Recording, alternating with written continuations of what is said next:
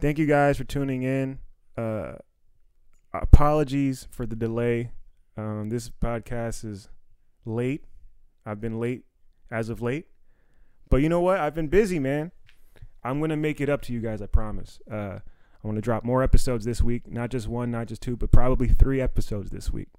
And our guest today, he's dope as fuck. He's one of my favorite comedians in D.C. He's on the upcoming Overachievers show. September 27th is when the next show is. Headliner, Jerome Russell, Lafayette Wright. Who else we got? Andy Klein. Andy Klein. And our guest today, you just heard him.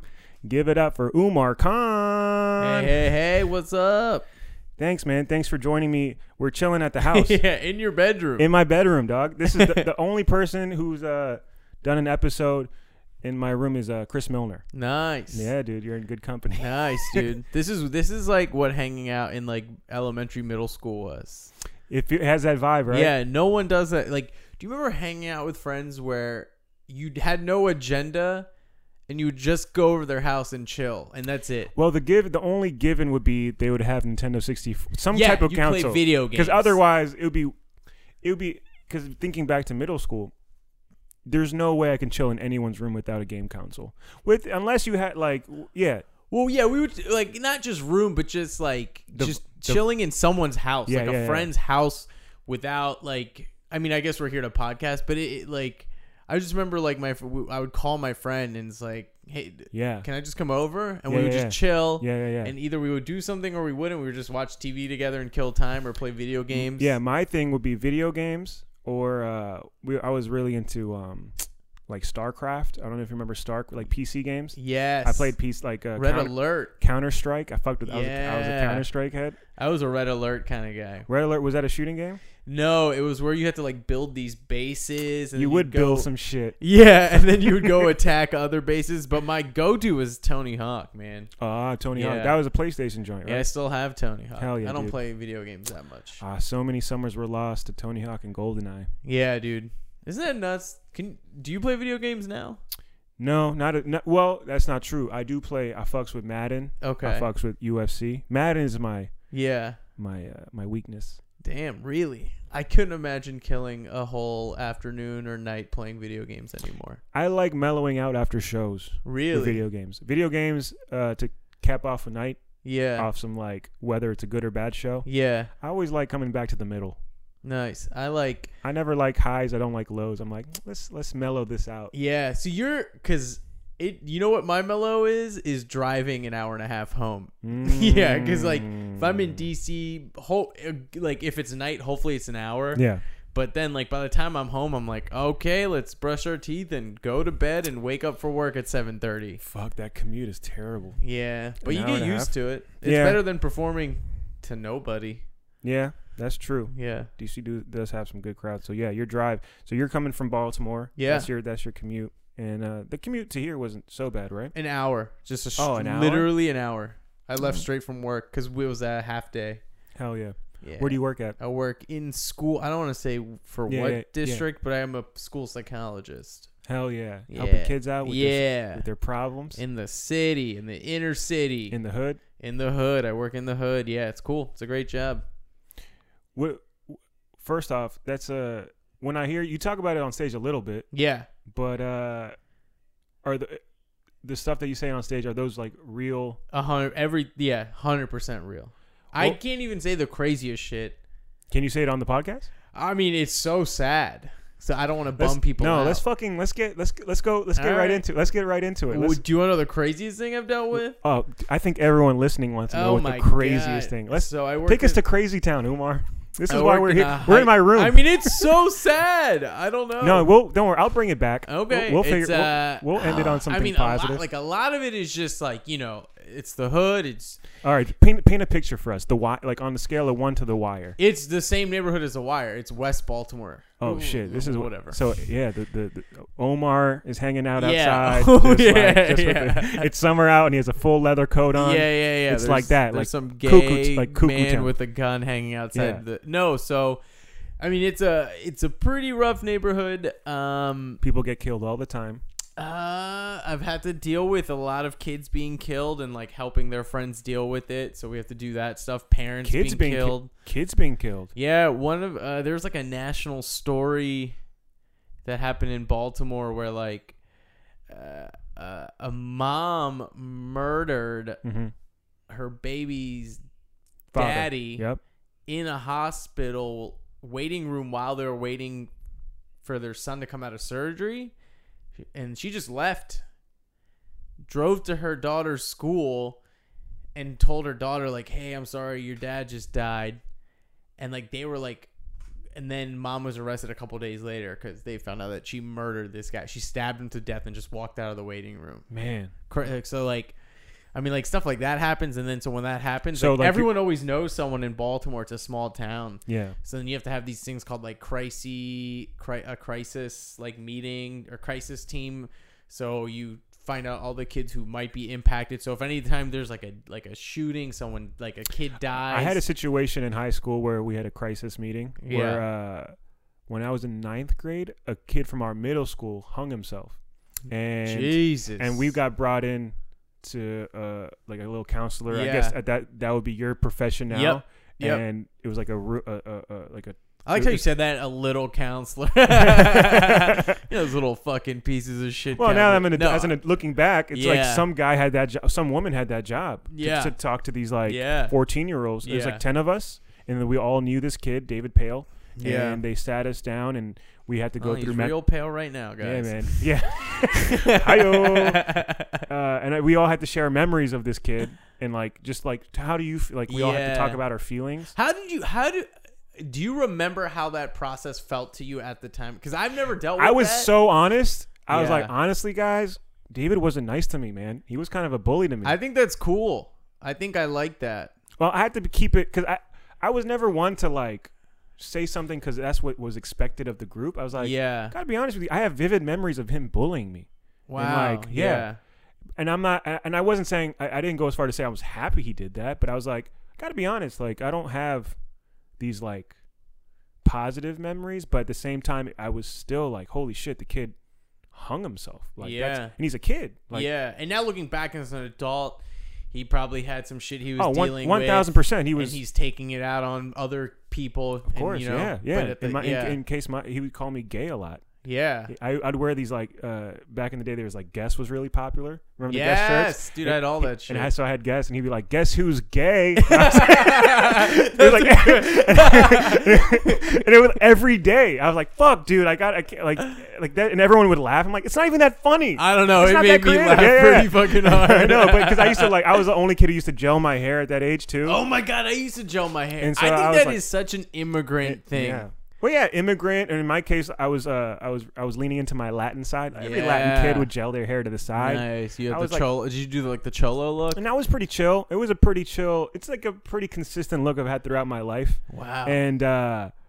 And yeah, he would just call me gay, and then that same kid ended up hanging himself. Wow. Like a few years, like not that long after. In ninth, when he was in 9th grade. I guess in 9th grade, yeah. Was he in your school at the time? No, at the time he was at a different school. But but they called us. Because you knew him. We knew him. So why did they call you in? They just thought you were cool with him. Because I was a part of that, like I guess that group. Yeah, and you're a boy. The social group. A boy, yeah, and they kind of like put us in that group, and I definitely knew. Like, we were in the. When you're in elementary school, you kind of like your home class is like your neighborhood kids. That's your social. Yeah. That's your social neighborhood. Yeah, and it's weird because when I'm doing these groups, I never know if it's helpful because I've never had to go through something like that, and I don't know. Is it helpful to talk about it? Is it helpful to like write notes to the kids' families or draw pictures? And they like. It seems like they like doing it, but then I'm like, you just don't want to be in class. Yeah, and so. I don't know. I just you honestly don't know. You honestly have, I honestly don't know. Like it's just my.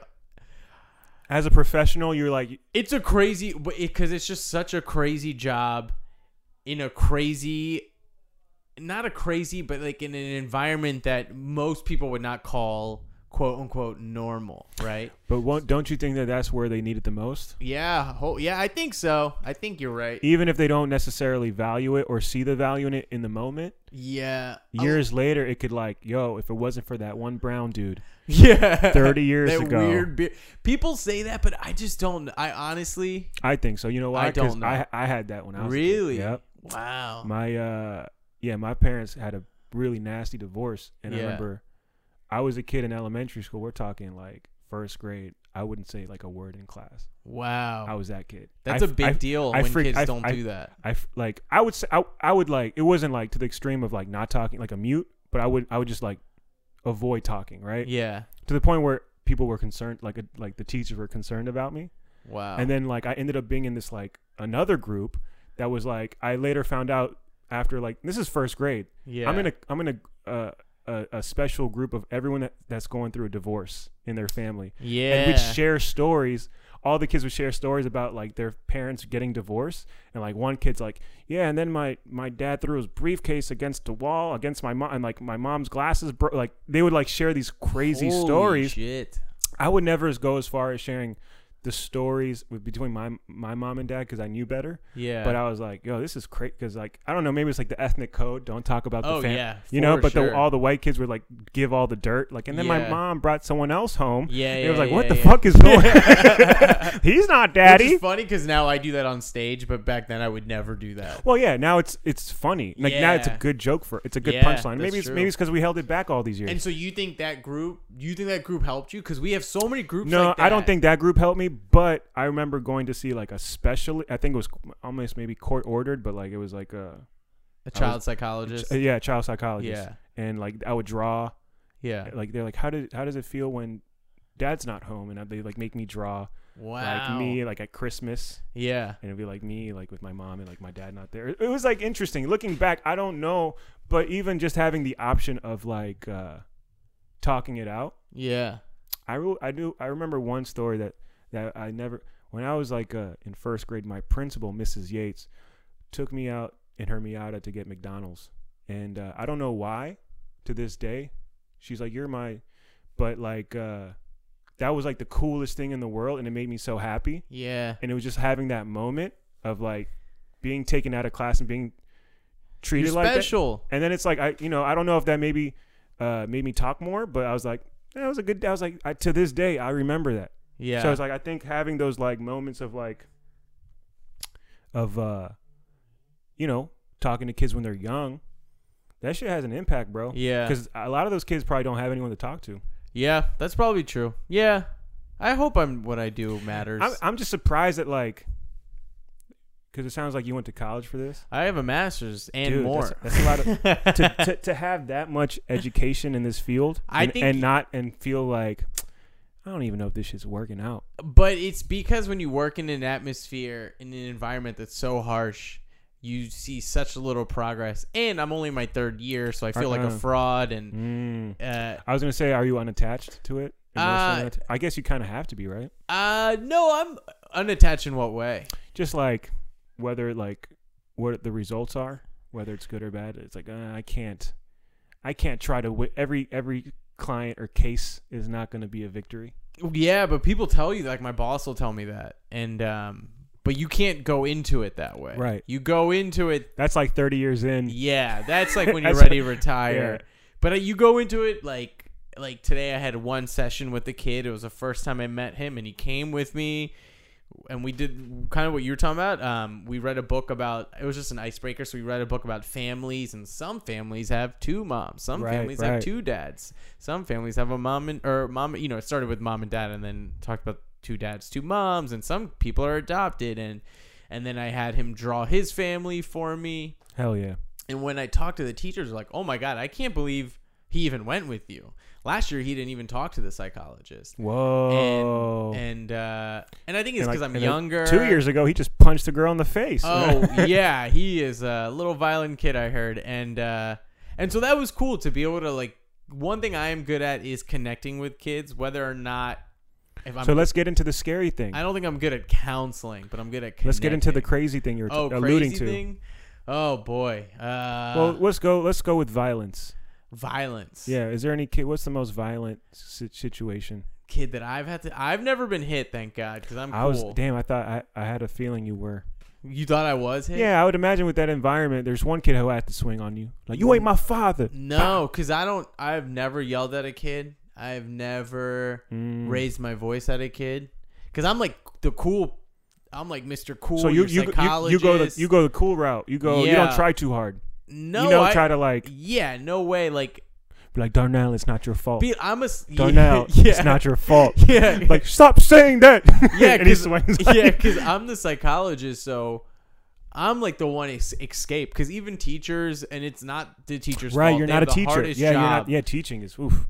You're dealing with 30 kids who all have behavior problems, and they're all probably functioning below grade level.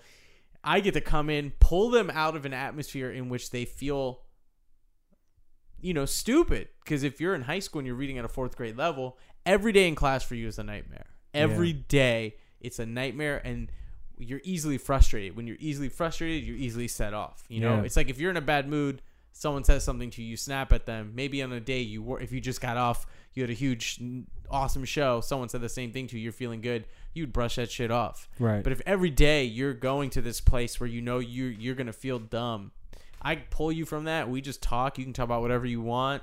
We talk about your problems. So I'm like the cool guy, So no one's ever swung on me. There are psychologists who have been hit, but I think it's their fault.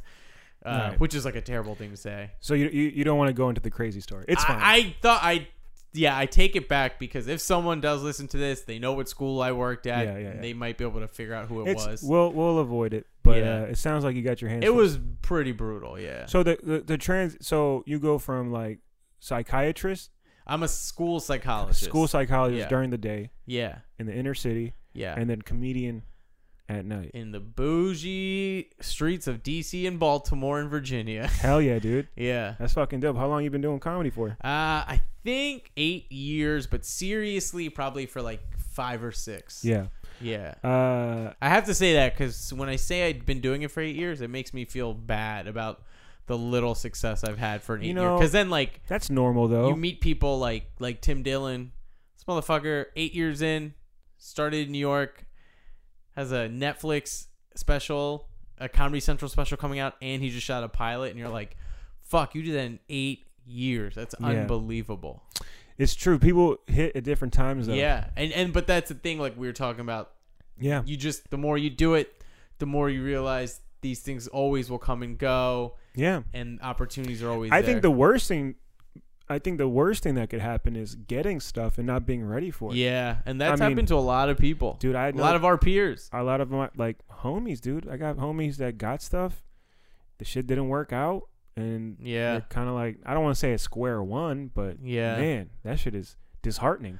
Yeah, dude. You don't want it. So it's like that's the flip side of that. Is like wanting things, but then like also like, are you ready for what you want? Yeah. You know? Are you getting ready for what you want? I don't know. Yeah, and that was it's funny because like, do you want to do more than stand up?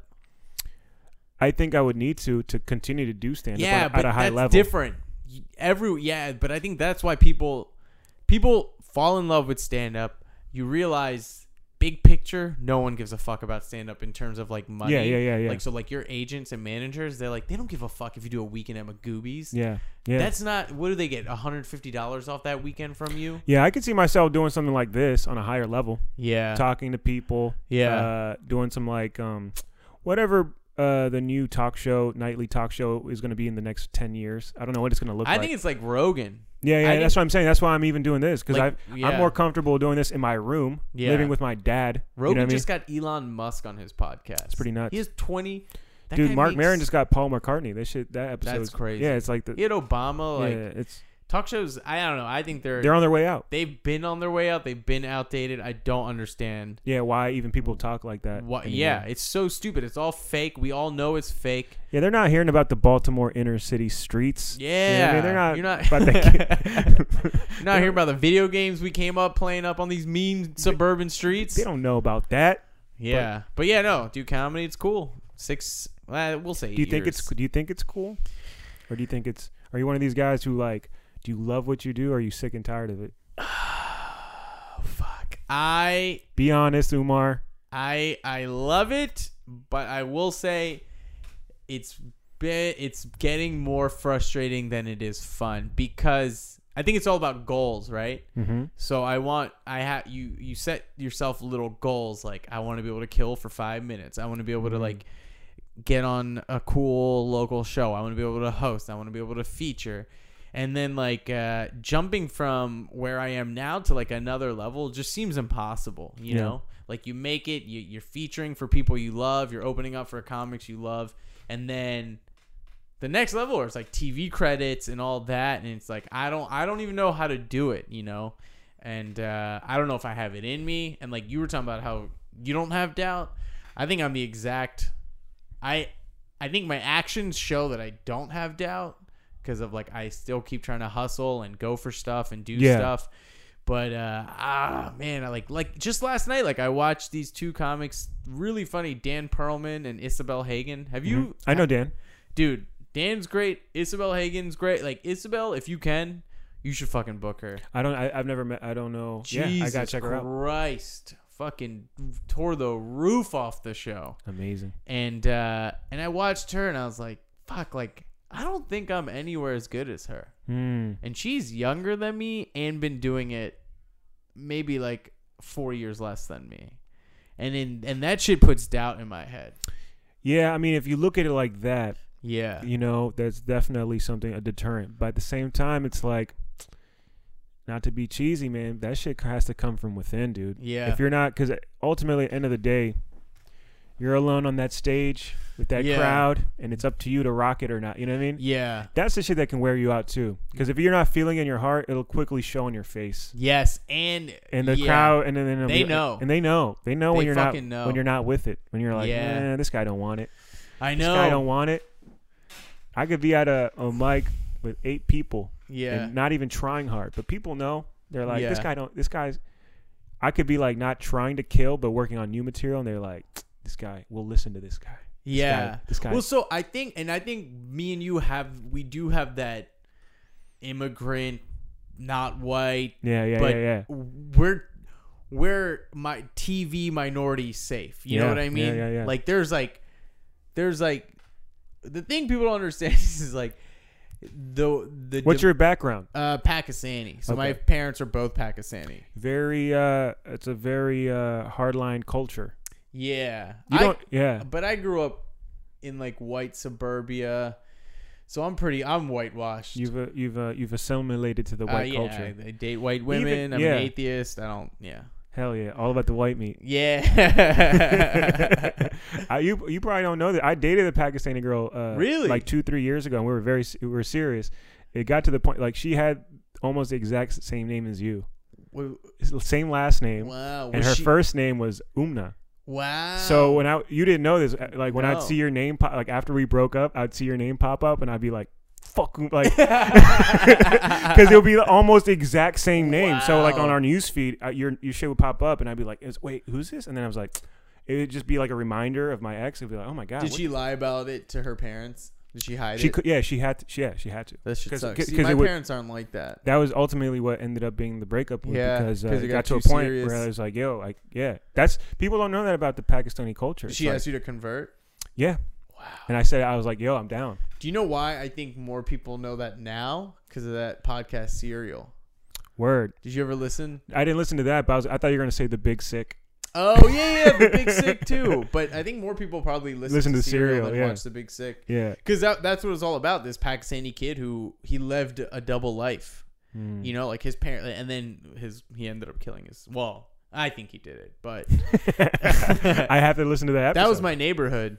Oh shit! Oh, it was. You never listened to Serial? I definitely heard of it. Oh, okay. Because it's like this like 10 or 12 part series, and it's just this murder that happened in my neighborhood growing up. Yeah, and it was weird. You've been surrounded by murder a lot.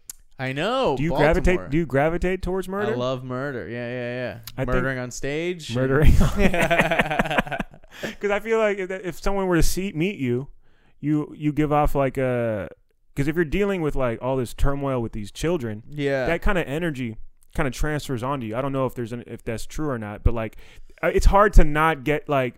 Maybe it might not be transferred to you, but you're exposed to some pretty for lack of better words, fucked up shit. Yeah, I think it's for the most part, if you're smart, and I'm saying I'm not smarter than anyone or anything. You could say you have a master's. I'm good at school, but I'm glad you said that. You're good. Being good at school is a skill set. Yeah, it doesn't mean you know how to work the system. Yes, it doesn't necessarily mean you're like an intellectual. Because I will tell, I went to school with some dummies who were better at school than me, but they're just idiots. Yeah. But I think it just gives you a perspective, like especially with comedy. It's like when things aren't working out, you're like, well, you know. At least like I have parents who care about me and sacrifice a lot for me. And both your parents they came to this country from Pakistan. Yeah. How they long? had an arranged how long marriage. Ago? Yo, you can sit on the bed if it's more I'm comfortable. good. They're like the big sick. My parents, you know, like they had an arranged marriage. My mom had like a half an hour phone conversation.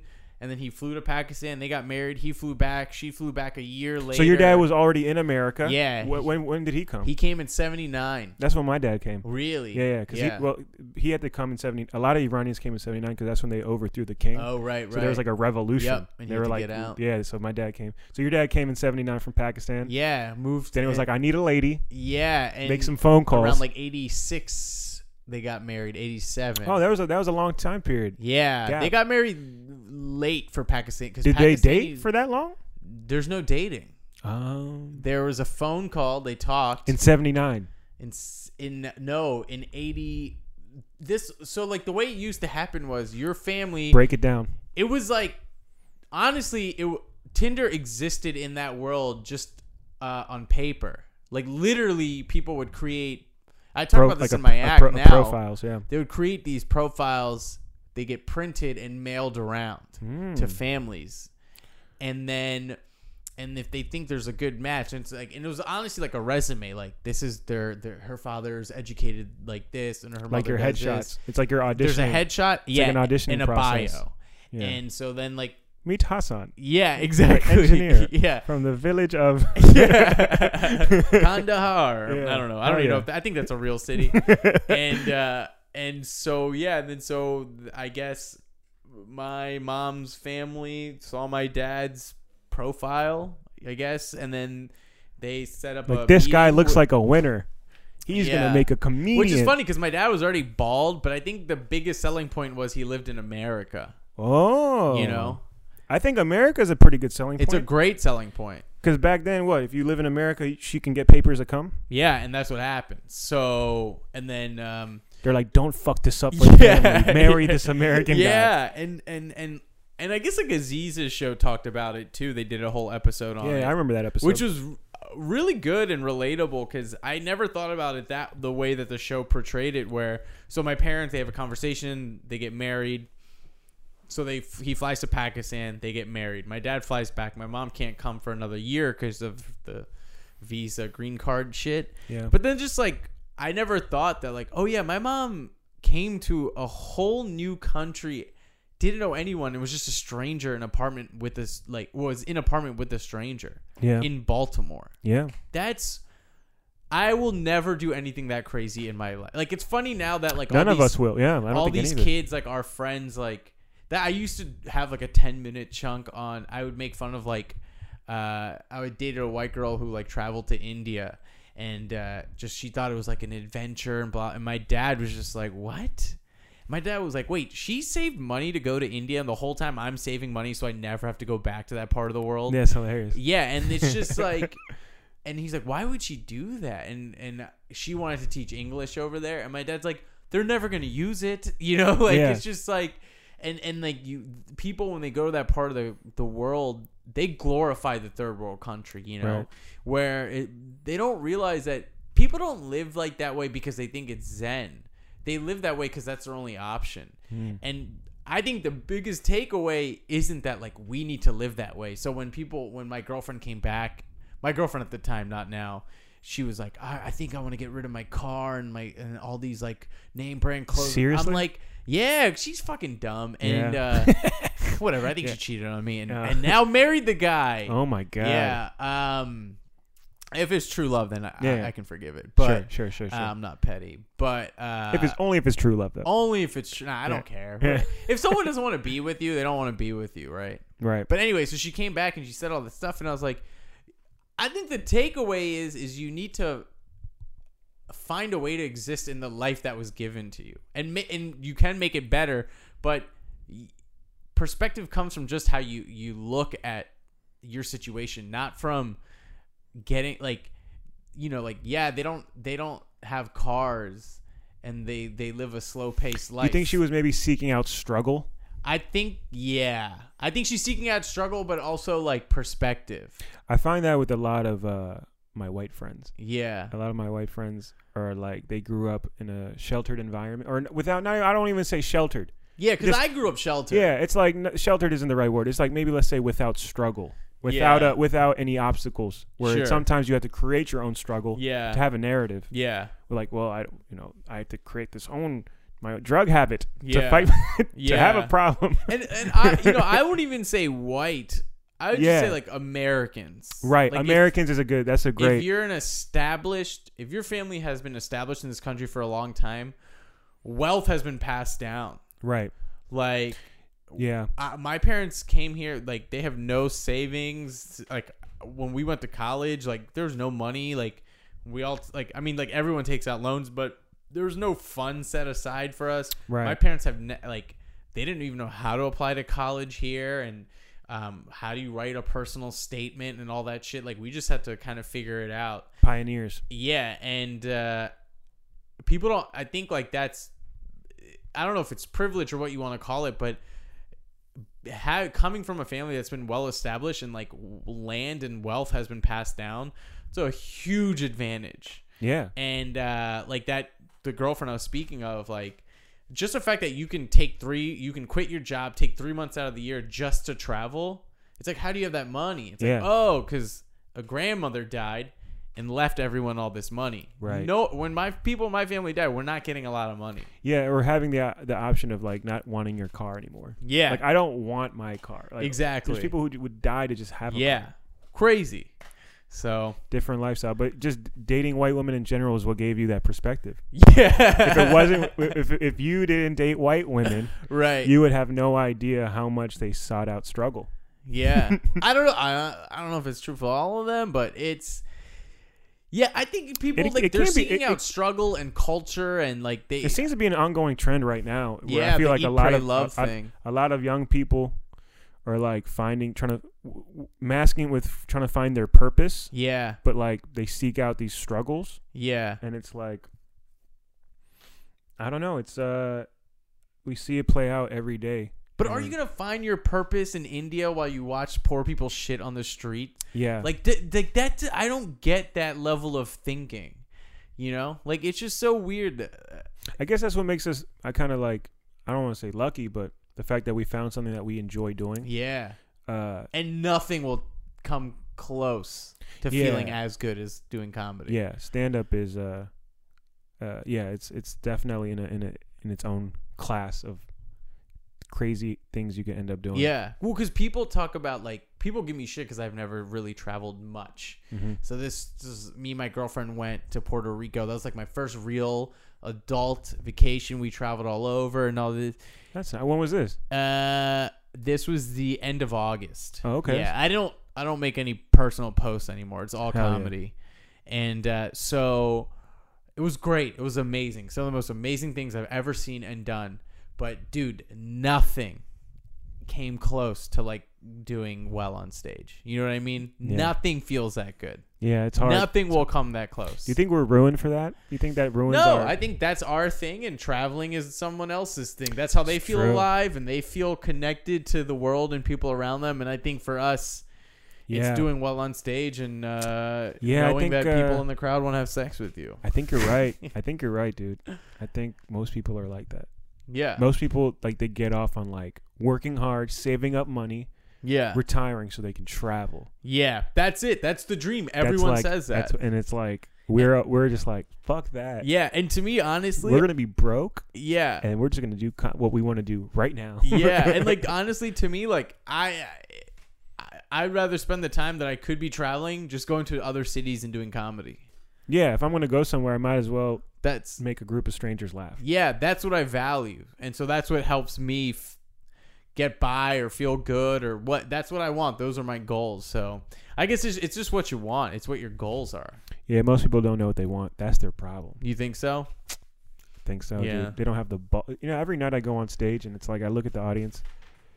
And usually I say this at mics mostly, because usually at mics it's like the energy's like pretty sad. Yeah. And I'll address it. I'm like, yeah. I'll be like, man, give it up for all the comics tonight, man. They're out here just chasing their dreams, man. Oh yeah. They woke up here tonight like, yo, I'm gonna come to Big Hunt and make them laugh. And you guys are like, we'll see. You know? Fuck you guys. You know that shit feels like we tell you our best jokes and you guys just stare at us. Hey, you're not supposed to give the crowd shit. I know. According to Facebook status updates, yeah.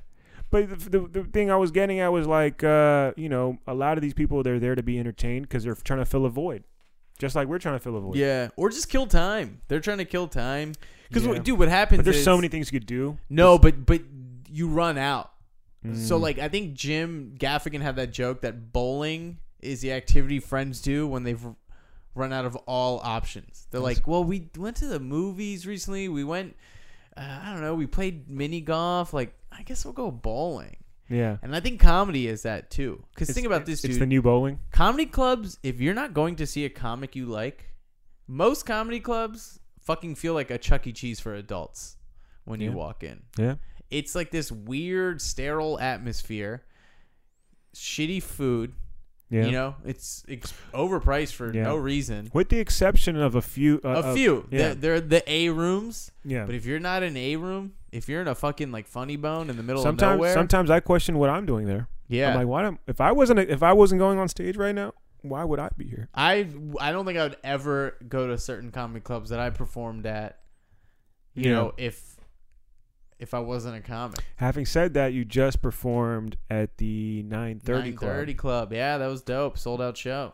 930 Club is probably one of the most notorious venues in DC. Yeah. I've got to do like not to I guess this is like bragging. It was cool because I've done. This is the time to brag. If there was a time, it would be the Overachievers podcast. I've done. I did the 6 Night Synagogue with Hassan Minaj. Open for Hassan, which is great because that's considered like a pretty cool big deal venue in DC. Mm-hmm. The first comedy show I ever saw. Live Nation venue. Yep. Is it? Yep. Oh, nice. The first comic I ever saw live was Aziz Ansari at 6 and I. Holy shit! When was this? Must have been a long time ago. This was like 2008, 2009. When he was on his come up. Yeah, it was before that. Was he funny? He was great. It was before he recorded his first hour. Yeah, I was like, I'm very curious about Aziz's like rise. I thought that was great, and I thought everything after that I wasn't a fan of. Yeah. He just told jokes, you know. But I think if you look back at it now with being a comic, you'd be like, it was kind of still shitty. But I remember being there. I remember laughing. He was a pioneer. He was the first young dude to like have that voice. He was the first young and brown dude. Yeah. And not doing like ethnic jokes. Yeah, and that I learned a lot from that. And I'm not gonna lie, like I had that.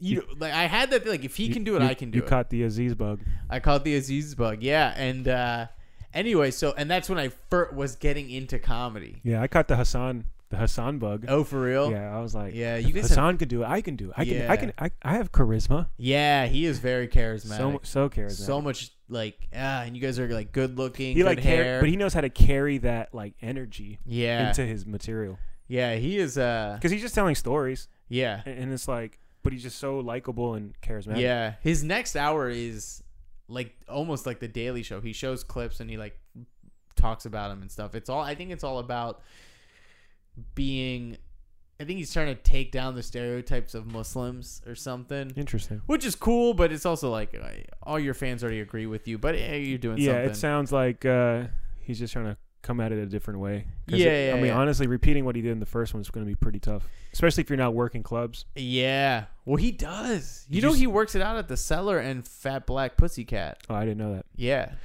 Did you see Drew Michaels' new special? Yeah. On HBO? What's your thoughts on that? I liked it. I didn't think it was super funny. Right. I don't think he was going for that, but I liked it. I couldn't get through 7 minutes of it. I thought the difference, if people don't know, this guy Drew Michael filmed I might be biased too because he did my show and I loved it live. Yeah. I thought it worked well live. But this guy filmed a special. It's just him. It's a one-man show. No audience. He's just there in an empty room and it's him. And then there's like a interstitial cutouts with him Skyping with a British girl. Yeah. But if you watch it until the end, no, dude, it comes full circle. It's so self-aware. That's the difference between Nanette and Drew Michael. Is Nanette was so self-righteous, but I don't think it was self-aware. I don't think comedy changes anything. She went on stage and talked about her story and made herself vulnerable. I'm doing air quotes because I don't believe that any comic is truly vulnerable. Why not? Because when you're not... All right, because... Get into it. And this is why... I've thought about this a lot. Like, I used to think comics were vulnerable. And then the more I did it and the more I met people that I looked up to, and I realized how phony a lot of them are. And then I realized, like, oh, I'm phony on stage. Right. Yeah. We're building a brand. A character. A character to brand. Yeah. So what it is vulnerability, I think, and there's different definitions, but to me, it's showing someone who you are without filters. It's like this, and when comedy is good at tricking people into thinking there are no filters, but we carefully pick and choose every word, and they're rehearsed, and we only share what we want to share. To me, true vulnerability is sharing everything, even things you don't want to. But with stand-up, we get to pick and choose, and we get to rehearse and edit and rehearse and edit. So to me, it's not true vulnerability. You know? Yeah, no, that's a great. Yeah, it's like it's not raw and uncut as we market it. You're showing people pieces of what you want them to see because because we're cultivating, like we said, like a brand. We're selling. We're selling the whole time. Yeah, but without to play devil's advocate, if we don't hone it, if we don't hone the voice, if we don't like sharpen the words, it's not going to come off as entertaining, because then you're getting then it just becomes like it's a lot of words, man. No, I hear what you're saying, but I mean, like, I guess have you ever thought of jokes that like you would love to do but you just don't because you know it might look bad? I wouldn't say it looks, it just doesn't get it doesn't match the laughs, the laughs. And I'll do that. Like, for example, tomorrow we're doing a show where I get to do a long set where I'm going to do those jokes because I like those jokes, and it's more about what it's about. Like, I have a joke about I'm very fortunate because I grew up in Silver Spring, Maryland, one of the most diverse areas. But like now as an adult, I travel, and like the further down I go on I-95 South, the more I'm afraid to see the American flag. Yeah, because if I see a Confederate flag, I know I'm in the wrong place. Yeah. But if I see an American flag and a Cracker Barrel, I'm like, I don't know. It's kind of a gray area, you know? That's true. Yeah. And it just makes me rethink, like, sometimes I like reflect on my patriotism because I'm born and raised here. You know?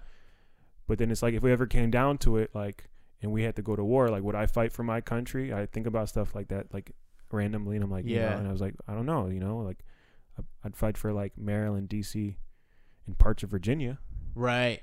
But not Gainesville, Virginia. Fuck those guys. You know what I mean? Like that's a very, and I can't say what I just said everywhere. Yeah, I can't question my patriotism. You know what I mean? It's not a or even describing the feeling of seeing the American flag. But just because of what stand-up is, your job is to make people laugh. And I think when you do that, it's going to be a little different where you are. Yeah, you got this. It's like selling out pieces of yourself for the sake of like so I'm not saying that you're fake. I'm not saying people are fake on stage.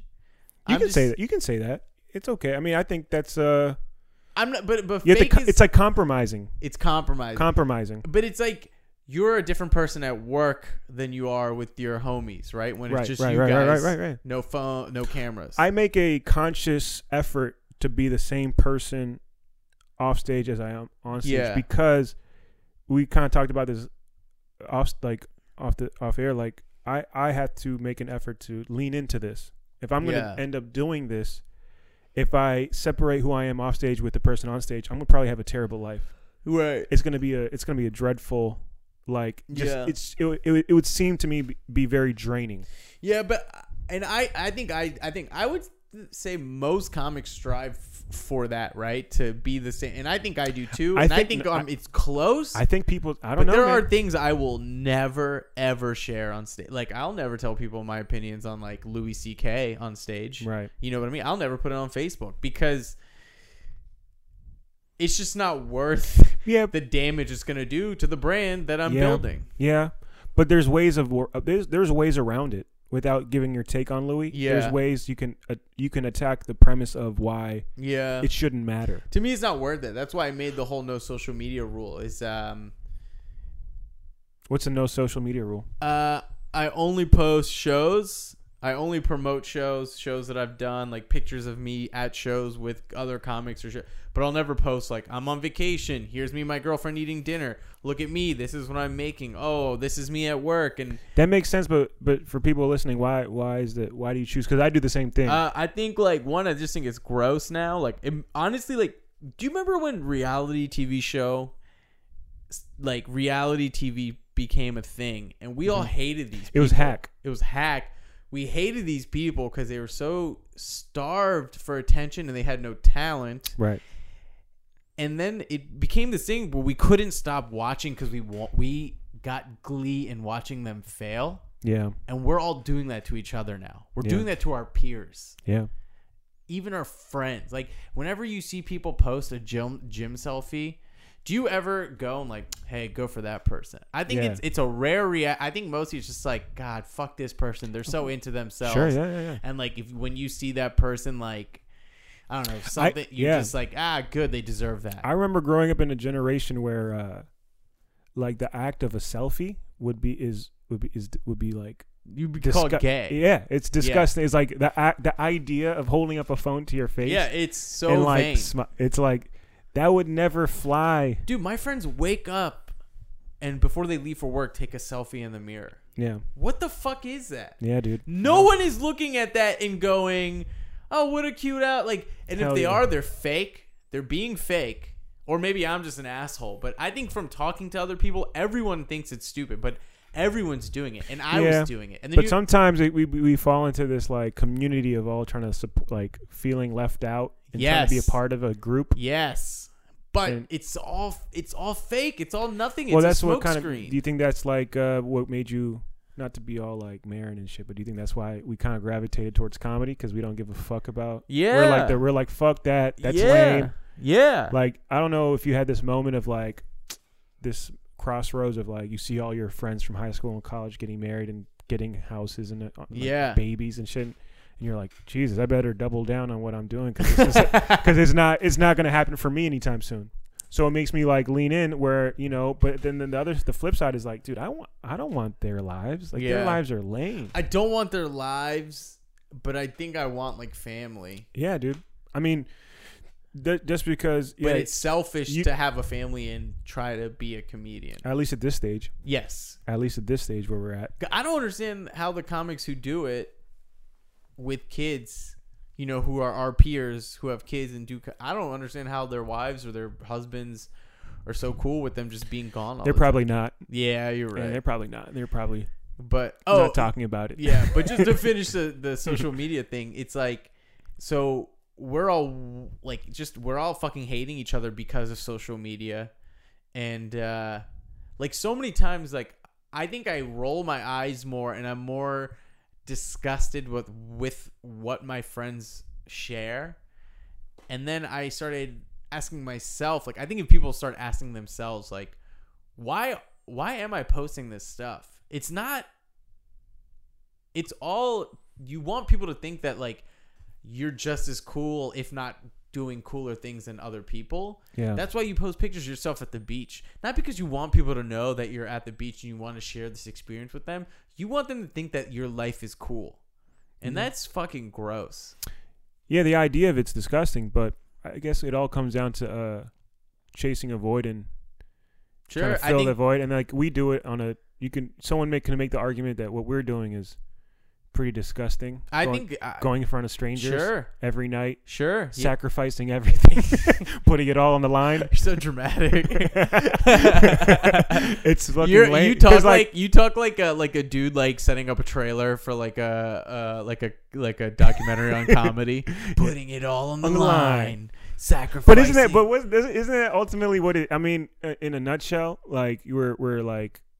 This is a time in our lives we'll never get back. Right, you're right. But we're honing a talent.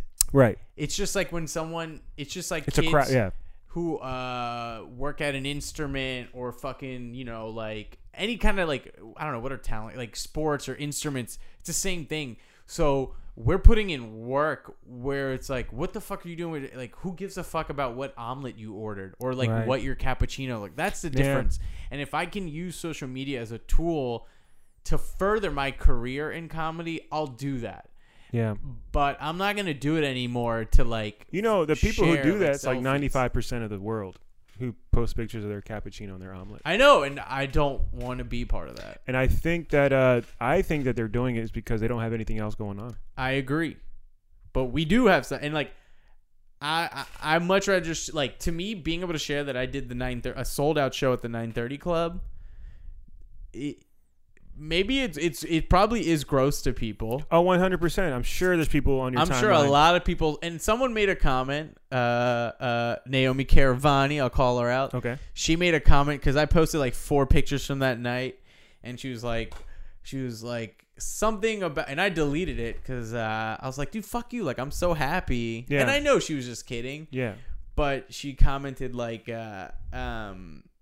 something like, shout out to your friends who have to like 5 posts from this one show you did, and which I understand. I get it's annoying maybe that I posted all these pictures.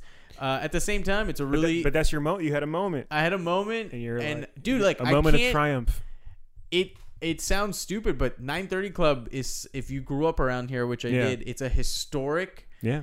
It's a really nice, historic, respected club where bands that I fucking love like started there, played there when they're coming up, and sometimes they even come back and play, and it's a big deal. Anyone you tell that you got to play a sold out show at the 930 Club who grew up around here is like, oh my god, huge. And it was like a very a big deal for me. Like I remember I was like teary eyed before the show was starting because you think about all the fucking shitty shows you do where no one's there, no one gives a fuck, dude. You get your own green room, your own. There's a person just for hospitality. Yeah, unbelievable. They're so nice. Comedy clubs aren't even as that nice to comics as they were, and I'm just the fucking opener. And you sit, and your green room is right near like this fucking like the curtain to go into the second tier. And just the fact that, like, knowing, like, you're sitting in a green room hearing, like, 850 people come into a place and you get to perform for them, that's crazy. That's, like, awesome. And I don't know. And, like, to me, like, posting a picture of that is, 1, I get to brag. 2, it helps me get other shows. Yep. So it's utility. And 3, it's a reflection of all the work you put in to get to that point. So while I know people see it's gross, I don't give a shit. Yeah, I'd rather like that picture than an omelet. Yeah, same. And then, like, when I see my friends post cool shit like shows, I feel good for them. Yeah. You know?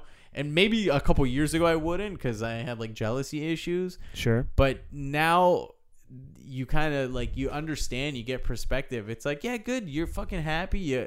It's so rare to do a show like that when you do it, it's like you feel so good for your friends. So yeah, dude. Yeah. Yeah, dude. I mean, cool. That's fucking awesome, man. Thank you for doing this. Oh yeah, thanks for having me. Do you have anything coming up we can plug? Oh, I have a lot. Well, we can plug this weekend, I guess. What you got? Wait, it won't come out. When's this coming out? I can upload it by tomorrow. If you want, yeah. Sure. What's the September 8th? I'm featuring. You're headlining. Yes. At the Improbable Comedy show. It's called Comedy as a Second Language at Post 41, 8 p.m. and 10:30 p.m. That's going to be a fun one, yeah. September 14th. We're doing long sets, man. Come check out me and Umar. That's going to be good. Yeah, that's going to be dope. September 14th, 15th, I'm featuring for Robert Kelly at the Draft House. Fucking dope. September 20th, not a paid show. Who cares? No, I'm just kidding. I'll be at the Baltimore Improv Theater doing a show. Overachievers on the 27th. Yes. I'm headlining the Dragon Hops Brewery in Virginia on the 28th. The 29th, I'm back at the Big Improv Theater for a show. And then 26th and 27th of October, I know that's a while, but I'll be featuring for Dina Hashim. Hashim, I think. Hashim at the DC Comedy Loft in DC. So come to those. Fuck yeah, man. Yeah, man. Dude, thanks for having me. Your lineup is your schedule's stacked. Yeah. For a guy who's working with the kids in the hood, you are busy, dude. Feels good. Awesome, man. Thank you guys for listening. I'll be dropping more episodes this upcoming week. Make sure you follow us on Instagram, Overachievers DC, and make sure you get your tickets for the September 27th show, man. It's almost sold out. We already sold 50 tickets. That's awesome. You want to get your early bird tickets now before the tickets are $15 at the door. So save some money. Get your tickets now. See you guys at the next one. Peace. Bye.